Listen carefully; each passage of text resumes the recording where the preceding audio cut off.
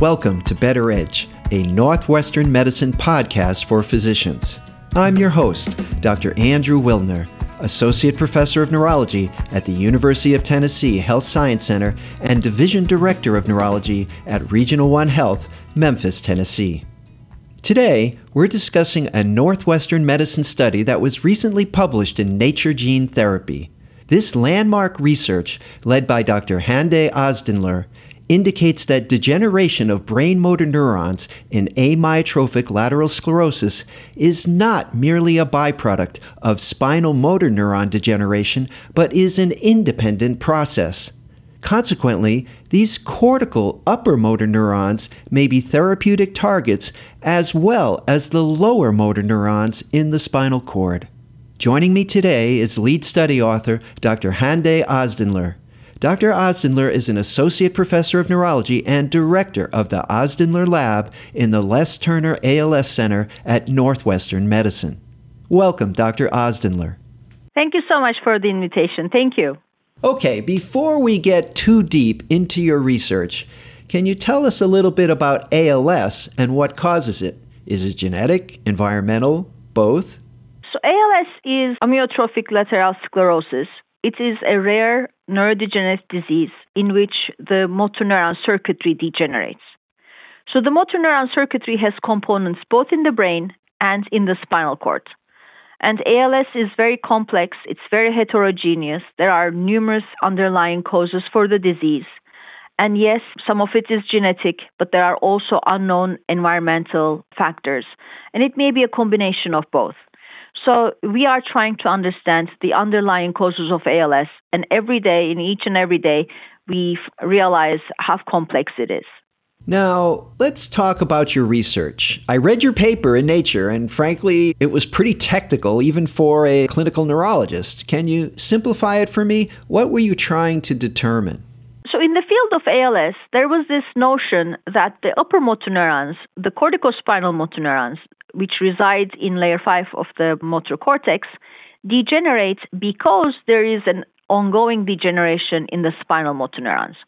So that their death was actually a consequence of what's going on in the spinal motor neuron. Therefore, people believed that targeting upper motor neurons for ALS was a wasted effort because they were going to die anyways. And most of the effort to understand the ALS pathology focused on spinal motor neurons, and the cortical component was left under-investigated and not very well understood. So we wanted to see if that is really the case. If upper motor neurons degenerate just because spinal motor neurons degenerate, or this is an independent process that we have to target upper motor neurons together with spinal motor neurons if we want to develop an effective treatment strategy. So that's why we first developed a technique where we have the disease either only in the cortex or only in the spinal cord. And then we looked at the degeneration of the motor neurons, both in the cortex and spinal cord, and we found that the cortical degeneration is not dependent on the spinal motor neuron degeneration. So the belief, the dogma that the spinal motor neurons drive upper motor neuron degeneration is not correct. So the brain now becomes the attention for developing treatment strategies, and I think that's very important as we move forward. Well, of course, clinically, ALS has been very frustrating for physicians and, of course, for patients because our treatments are not very effective. So now that you know that the cortical neurons play an important role, what can we do about that? I think there are many things that can be accomplished. First of all, I would like to tell you that especially for the drug discovery studies, can you believe that none of the compounds that are in clinical trials right now have ever been considered for their impact on improving the health of upper motor neurons? So this is a big, untouched territory. And the movement starts in the brain. The upper motor neuron degeneration occurs very early. There's hyperexcitation in the cortex, which begins to occur even 6 months prior to any symptom onset. So if we leave the brain out of the equation, I think we can never develop effective treatment strategies. So to include the cortex into the program, I think one way is to develop gene therapy approaches, especially for rare diseases. Gene therapy offers many advantages. Imagine that you know the mutations that are present in the patient, you know the genes that are affected. We can actually take a corrective study and apply gene therapy so that the mutated genes or the mutated proteins can be corrected specifically in the upper motor neurons that degenerate. So these studies have a huge potential as we move forward for personalized medicine, especially for ALS, other rare diseases, and motor neuron diseases. This is what we would like to accomplish in the future. Well, that's pretty exciting. Are there any candidate drugs? Are we close at all to finding something that might help patients? Yes, that's also the result of our collaboration with Dr. Richard Silverman, who is the inventor of Lyrica, and now we're working on a novel compound which we identified to improve the health of diseased upper motor neurons.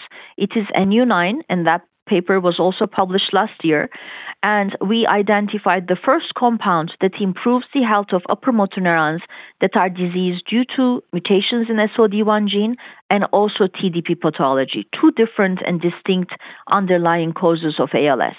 So that's very exciting because we are developing gene therapy approaches, we are developing treatment approaches, and we are also developing a high-throughput drug discovery platforms which will incorporate the upper motor neuron health in drug discovery.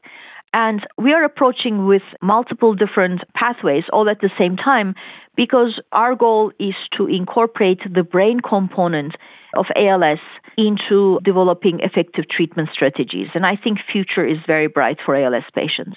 Now, if I'm right, so far all of your volunteers have been very small and have a tail, right? You're using mice. Now, how transferable is that information to human beings? This is a very good question. So mouse has been used as a model system for many different diseases. And especially if you look at the motor neuron circuitry, there are differences between mice and humans.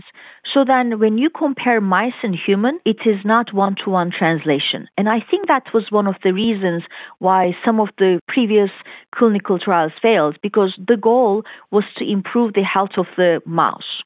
And yes, you can improve the lifespan of the mice, but this did not translate into improved lifespan in humans. So, the translation is not between mice and human.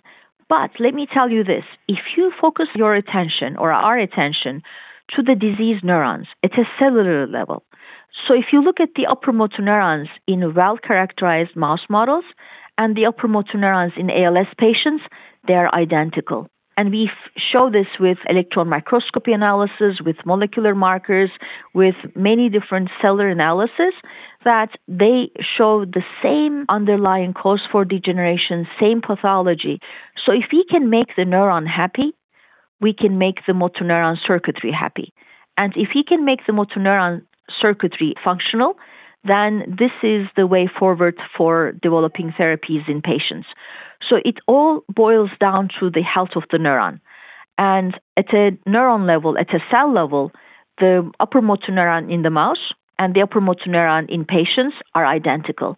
So that's why we don't translate between mice and human, but we translate between upper motor neurons versus upper motor neurons at a cellular level. Now, I'd like to expand on this just a little bit. There are, of course, many neurodegenerative disorders that affect motor neurons. Stroke, for example, can affect motor neurons. And would any of this treatment for ALS possibly be transferable to other diseases like Parkinson's and Alzheimer's and other neurodegenerative treatments? This is also an excellent question. So upper motor neurons are critically important and clinically very relevant neuron populations. Their degeneration is observed in ALS, but also in hereditary spastic paraplegia, in primary lateral sclerosis, and in patients of HSP and PLS, there's also upper motor neuron loss. And as you mentioned, in spinal cord injury patients, the long-term paralysis that we observe in spinal cord injury patients is mostly because the upper motor neurons degenerate. And improving the health of upper motor neurons will have implications not only in ALS, but also in HSP, PLS, and spinal cord injury patients, and as well as stroke patients and potentially Parkinson's disease patients as well. Well, that's pretty exciting. So tell us, what are you working on now? What's the next step? So we are trying to develop biomarkers that would inform us about the timing and extent of upper motor neuron loss, because that information is very important, especially for phase 2 of clinical trials for NU9 and maybe other drugs that we identify. In addition, we are developing personalized medicine approaches using gene therapy so that we can actually alter gene expression profile of key genes that cause the disease in select patients of ALS, HSP, and PLS. And we are also developing drug discovery platforms so that we can incorporate upper motor neuron survival as a readout for success. And I think this is going to improve the overall success rate of clinical trials for ALS and for other upper motor neuron diseases. Dr. Ozenler, this is fantastic. I want to thank you very much for sharing your research and insights about ALS pathogenesis and potentials for therapy with the audience. Thank you so much for the invitation. And that wraps up this episode of Better Edge, a Northwestern medicine podcast for physicians. To refer your patient or for more information, head on over to our website at breakthroughsforphysicians.nm.org/neuro to get connected with one of our providers. Please remember to subscribe, rate, and review this podcast and all the other Northwestern medicine podcasts. For updates on the latest medical advancements and breakthroughs, you can follow us on your social media channels. I'm your host, Dr. Andrew Wilner. Thanks for listening.